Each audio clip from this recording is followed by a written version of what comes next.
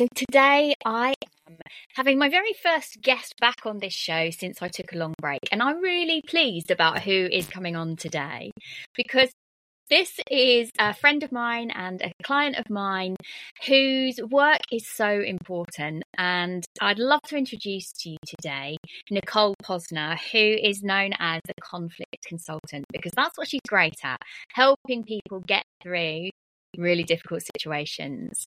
So hello, Nicole. Nice to see you. Hello. I'm just delighted to be here and be your first guest. So thank you for inviting me. Yeah, so Nicole and I were sort of saying, well, what are we going to talk about? How are we going to do this? And I think it's really important. It's important to me that we retain this really relaxed, normal person speak, rather than suddenly going into two professionals. And Nicole and I do know each other pretty well.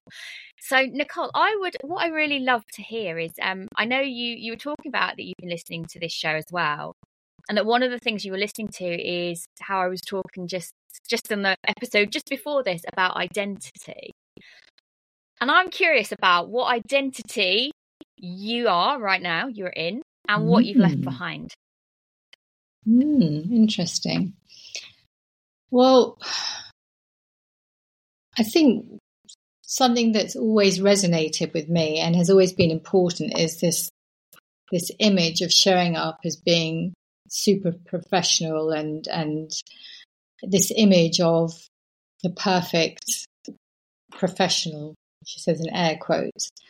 And when I first started in this sort of new part of my career journey, I hadn't been in the corporate world for many years. So I always felt that I had to show up as a certain way. And there was this great fear of judgment that no one would take me seriously if I didn't look the part or if I didn't behave in a certain way. And I think over the years I've shed that sort of outer shell, if you like, that perfectionist shell.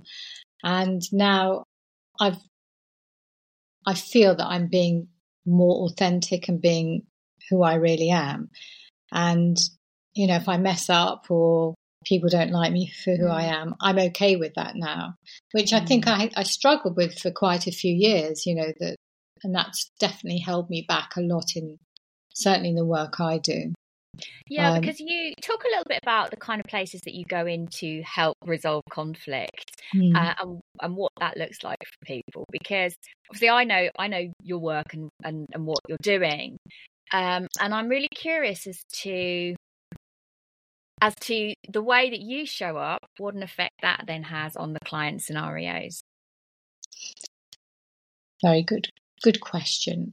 So, I mean, what I do is my changed ever so slightly now, and I can tell you a little bit more about that later if you want. But I go into businesses and I help, whether smaller businesses or larger businesses, and help them deal with conflict situations. That might be team conflict or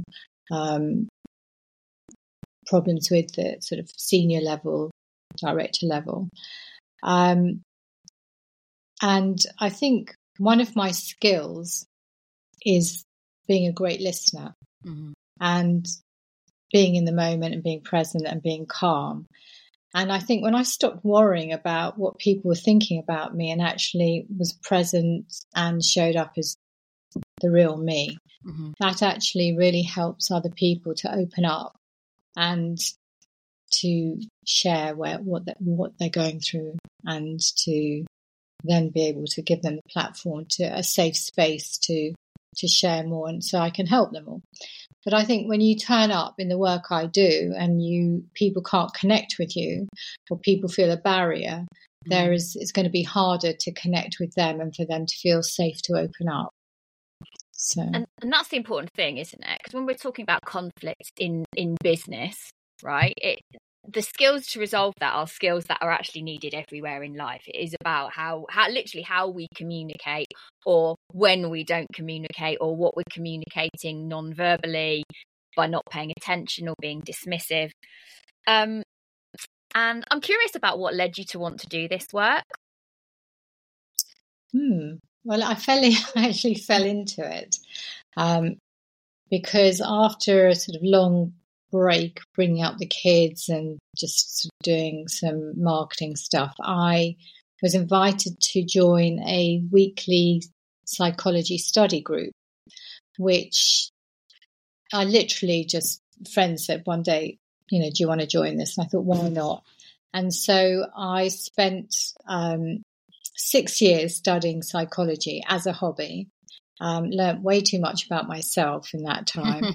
And at the end of that, it came to a natural end, and I wanted to do something with it, but I didn't really know what I wanted to go back into full-time education. I didn't want to study. So I started doing an online counselling course, and one of the modules on there was mediation. And what I loved about that was that you could bring a finite end to somebody's conflict or problem in a short period of time, rather unlike a lot of counselling or therapies that go on and on and on and on for years. Because that must be my impatient nature as well. And so I trained to be a mediator and then specialised in workplace mediation. And the training I had was from the psychology of conflict. So that really kind of married together these two interests of mine. And from there, from mediation, I understood that a lot of business owners or leaders didn't know how to have difficult conversations. They didn't have the skill set. They were racked with fear. They didn't know how to have a conversation. They avoided them, or they messed them up. So that then took me down another route, coaching and helping leaders to have those difficult conversations, and business owners. And that's kind of what I love doing now, is helping people unravel a mess. And now I work as a consultant. One of those things that I'm listening to is the amount of fear that sits behind people having difficult conversations, right? It's the fear. It's not having the courage to even face it. It's about even having how long before people go in for a difficult conversation, how long have they let it fester? Absolutely. Knowing that it's their, if it's an employee or someone who's down the line, how long have you let that fester before you have this conversation? Yeah.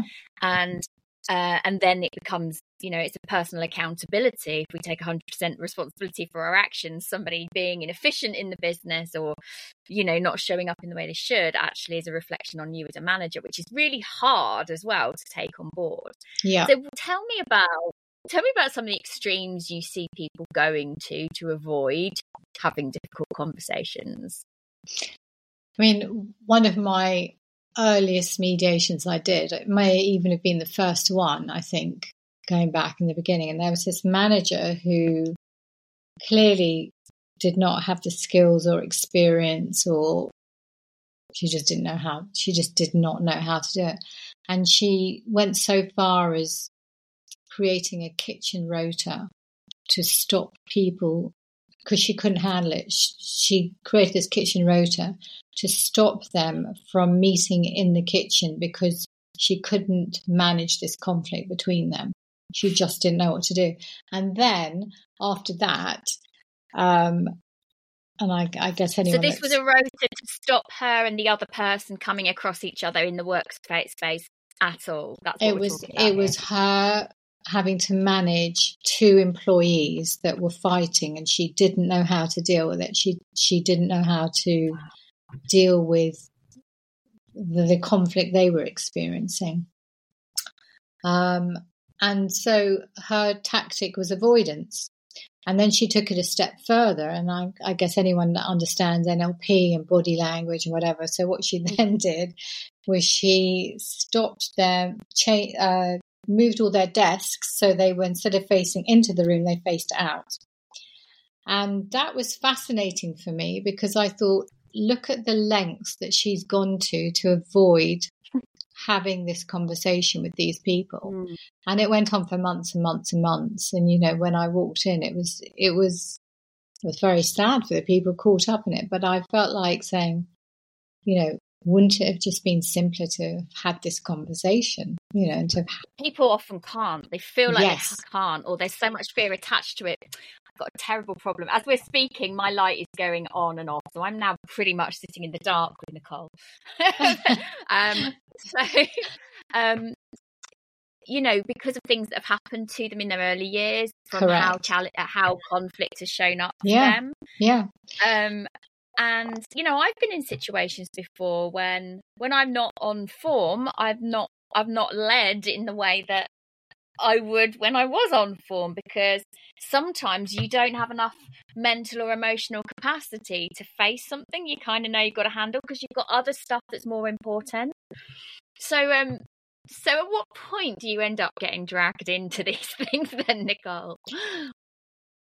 All different points. I mean, if somebody's quite, I use the word savvy, if they have awareness about themselves, so they might know that they're sort of, in deep shit, but they don't know how to get out. That's a good place to be, because at least they know they've got to deal with it. I think the problem is, when people come to me and things have been going on and on and on for a long period of time, it is much harder to deal with. I helped somebody recently. She had a problem with one of her freelancers that worked with her. And she contacted me and said, can I help her? Of course. And then she went quiet on me for a couple of weeks. And it was interesting. She came back, and she said originally, I'll thank you. I'll come back to you. And I thought, oh, well, she's obviously dealt with this herself. And when she came back to me 2 weeks later, I mean, it had already escalated even further. And she was in such a panic, and she was, so consumed, you could just say it by the way she showed up, and she was offloading and spouting and talking, and her whole, demeanor had changed and everything about her. And those 2 weeks, had made such a difference in the context of not dealing with this stuff. Yeah, because the stress had become more intensified, right? Exactly. And it's become a bigger thing in her mind. Exactly. So one of the things that I did want to really talk about today is that your first book is called And Breathe. Yes. And obviously there's a nice little segue there, isn't there? That we can't not discuss. So why And Breathe when it comes to conflict? What's that about for you? So when I was writing the book, the publisher said to me, what do you want people to feel when they've read your book? And for me, it was that sense of relief.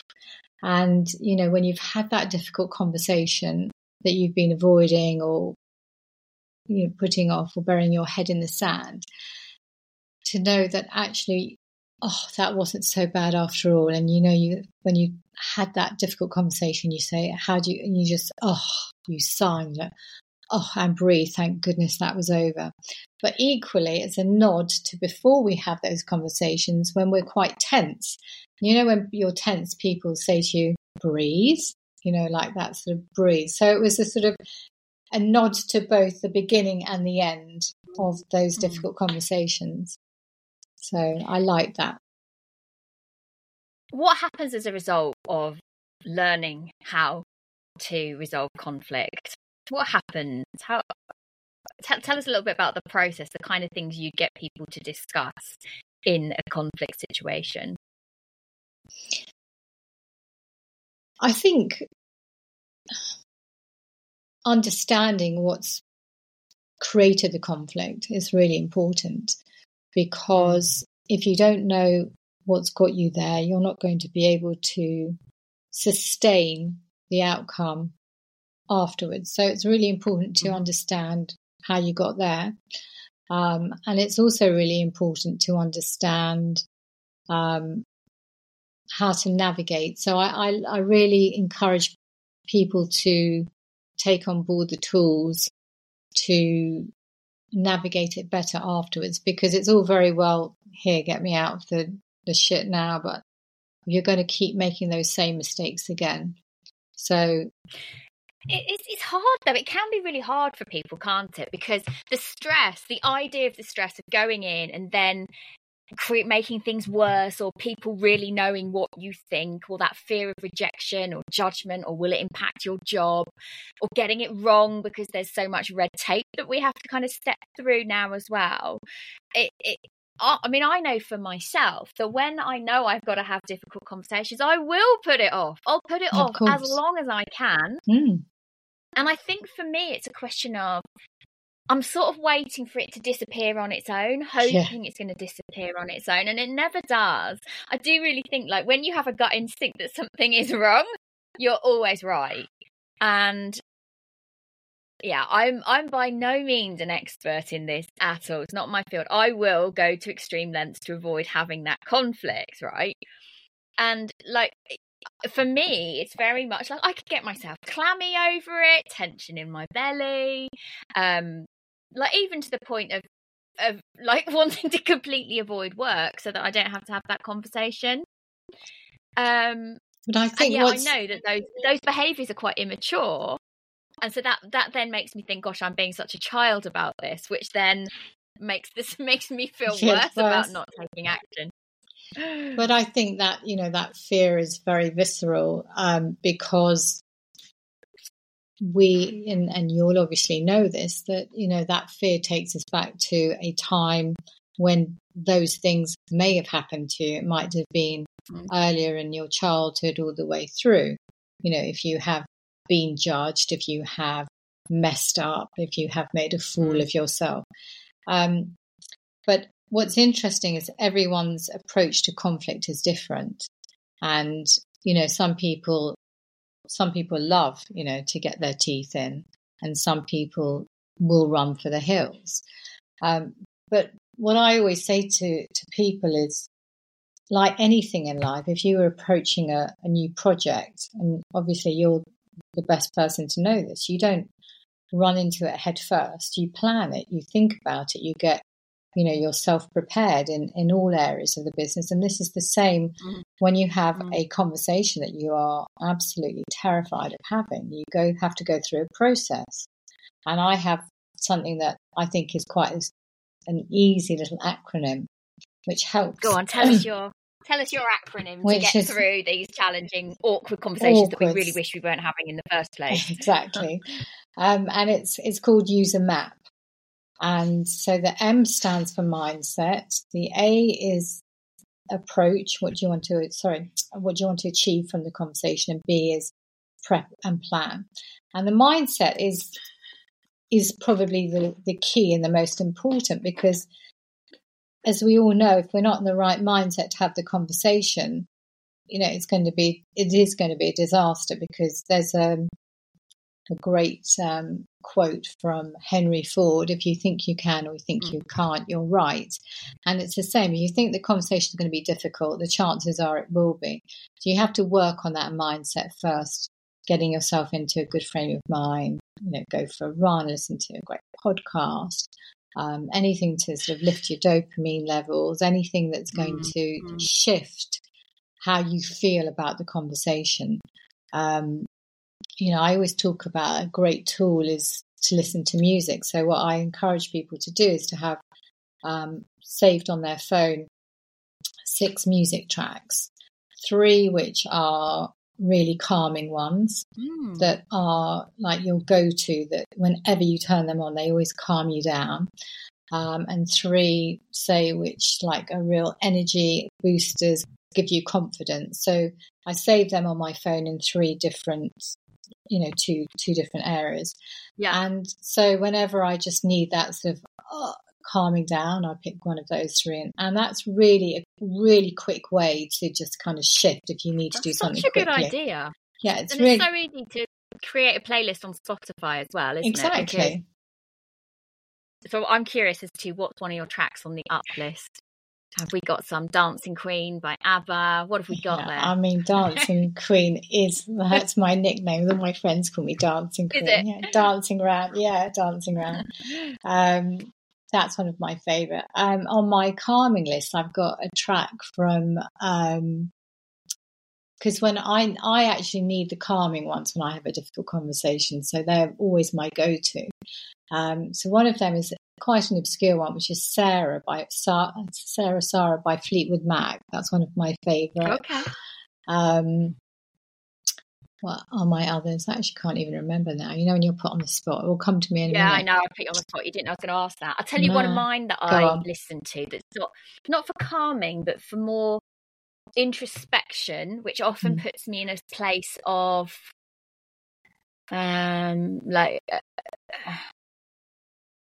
reflection, like being part of the universe, if you like, grounding. as opposed to this obstacle or this difficulty is the only thing in the world. Like, just remembering, right, no, we're part of something much, much bigger. And it's by an artist called Fia, Fia, and the track is called Receive. And it's quite spiritual. It's very spiritual, actually. It's kind of, I don't know if she's Norwegian, I think, or something in that neck of the woods. And it's very much about just being open to whatever's coming to you. And for me, it puts me in this place of like ease, I suppose. I often go back to that track when I know I'm being a stress head and I've got to just chill out and remember there's more to life than the thing I'm worrying about. But it can be hard to do that, you know, before you go into conversations. And I know for me, I would be busy catastrophizing worst case scenarios in these conversations and actually forgetting that, well, what if you go in with a best case scenario in your head, you are carrying a really different energy and attitude and manner and physicality and like literal electromagnetic field energy. Yeah. And not in the woo-woo energy type way, but but how you show up. Your state that you show up in. Because it's the difference between going in saying, you know, I'm going to give you a bollocking and you're going to be so angry with me, or I'm going to be angry with you and it's going to be a disaster. But going into, we need to have a conversation to make this better so that it's that win-win situation. Yeah. And I think I've got a friend who's really good at this, that she's so good at the shit sandwich. we all know a shit sandwich, right? Yeah. So good at bringing that, like, these are the things I love about you. This is what I love about our working relationship. These are the things I value in you. Before then going, but we have got these other areas to talk about. And it's a really different energy to go into a conversation like that, because you're opening up, and just that idea that it doesn't all have to be a disaster. Absolutely. You know, and I think that's a really interesting point, because I always think of conflict as an opportunity for change rather than challenge. And I think if you, I guess, like I was saying before, you know, if you go in with that thought, it's actually going to be, this is going to be difficult. And that mindset and that approach, that is going to leak out into your energy and how you position things and your body language. Yeah. But if you think this is going to be a great opportunity to make things better or different or whatever it is that you want from the conversation, that is going to help change your energy as well. And, you know, I think a lot of us, and I, you know, hand up, even though I do what I do, I still make mistakes. It's bringing awareness to that, you know, how we show up and how people are experiencing. What do you think for you the most challenging, difficult conversation you've ever had is? Is that something you can share, or give us a ballpark area? It's always around family. I mean, I perhaps won't go into details, but but there are some family and, you know, conversations that always trip me up, definitely. And I think in family as well, we go back into, there's other patterns that we're stepping back into, aren't we, and roles and that identity piece again, in a family environment, people are seeing us as a role that we're not. We're showing up as an individual and a person. And I think that those are the times I have to be quite mindful. Also, there's a lot, you know, any difficult conversation, there is emotion attached to it because there is a fear. The stakes are always high. And I think the higher the stakes for you in a conversation, the more we fear it because we've got more to lose from it. There is always emotion attached to these conversations. And if we didn't care, or if it wasn't important to us, if you were talking to a stranger, even though I'm sure you'd do it respectfully, you wouldn't have that connective or emotion because there's not a lot to lose for you from that conversation. You'd probably never see them again.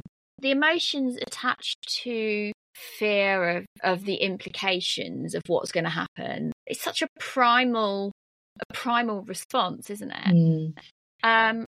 I'm really curious as to what happens in a business when you are called in at the wrong time and what happens when you're called in at the right time. I mean, at the wrong time, often too much damage has been done.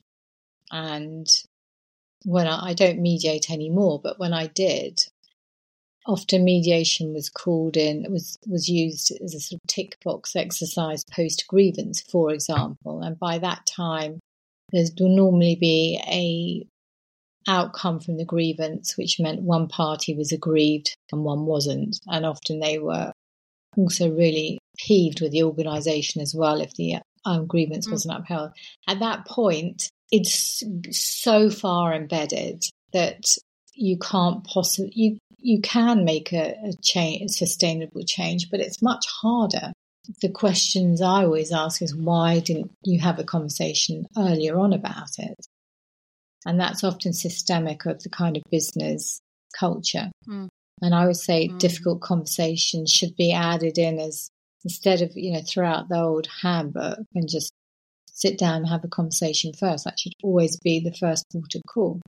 And when you are brought in early, it's done, it's dusted quickly, it's dealt with, the harmony is restored, people can get back on you. The thing about conflict, it's like a lead balloon. You carry it around with you everywhere. It consumes you. You think about it all the time. You get that. Bleeds into your family life, your sleep. Exactly. And emotionally, it consumes you. So, and if we think, if we've all been there, if you actually work out the hours you spent worrying about things, that's time that's been stolen from you. Your well-being has been impacted by it. Those involved in it are affected by it. Your family, when you take it home and you're irritable and cross and you shout at your kids or your husband or your partner, whoever, that is all the impact. It is far-reaching. If you deal with something quickly, it's done, it's dusted. Happy days. We all get on with it. You just move on. Life is back to normal again. I think it's also that the financial impact to a business. So if you keep someone in that you are not having a difficult conversation with, and they're not productive, or they're being obstructive, or the way that they're addressing clients or other team members, might actually mean that you not only are not progressing as a business, but you're potentially pushing clients away, or good team members who are behaving in the way that you would want the culture of the organisation then leave because of an individual, because you're too frightened to have this conversation. And that has a huge impact. All of those kind of exterior things have a huge impact. But if you, as the business owner, or wherever you are within the organisation as a leader, if you're not focused on the rest of the business because this thing is consuming you and it's consuming your energy, your sleep, your mental well-being, then your own department or your own business is not then growing, right? It's stagnating during that period. Exactly. Yeah. So what's the best way for people to come and find out about whether their business is a good fit to get your help? Well, I'm mainly on LinkedIn now. So that's probably the best way to find me. Or they can email me. My website's just sort of undergoing a refurb.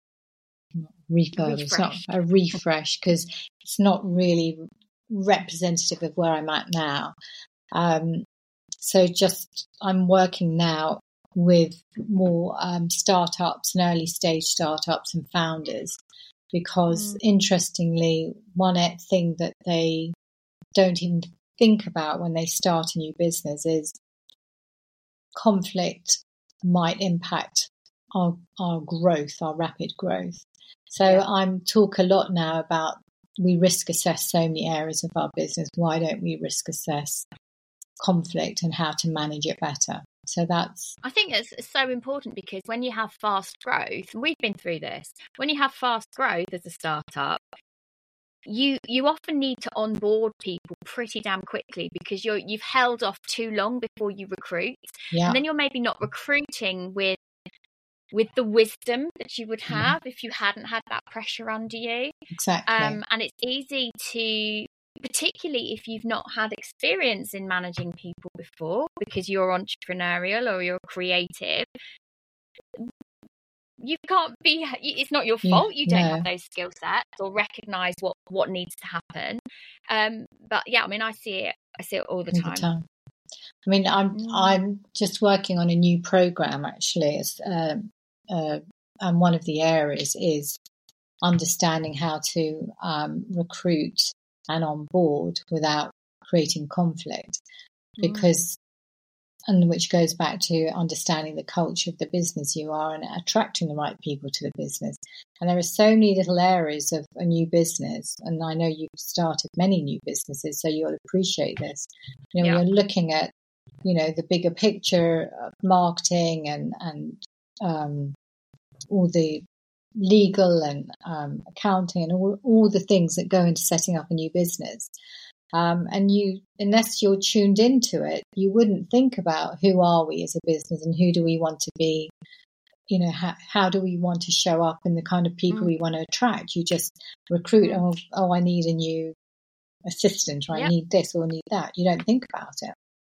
Yeah, and it might well be that you've had some, temporary freelancers who then ended up coming into the business because they know it and you've kept going with them. It's easy to see how people get in those patterns.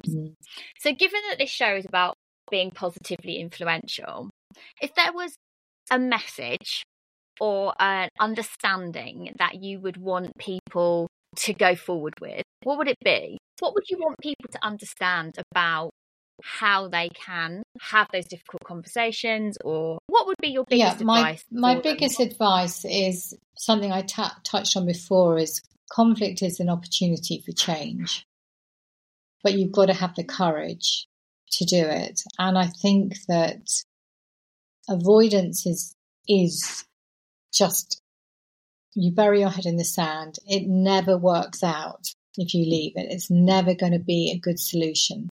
So find the courage to have the conversation. And if you need help, whether that's professionally or otherwise, it doesn't have to, as my book says, it doesn't have to be so hard. You'll get to the end of it and think, oh, that wasn't so bad after all. So find the courage to have it, and do not leave it or avoid it. Find ways to have it. Good advice. We are going to make sure that we link Nicole's book and Breathe in the show notes underneath, wherever you're listening today. So thank you so much for joining me today, Nicole. It's lovely to see you and have a good chat about the work you're doing in the world. Lovely to be here. Thank you.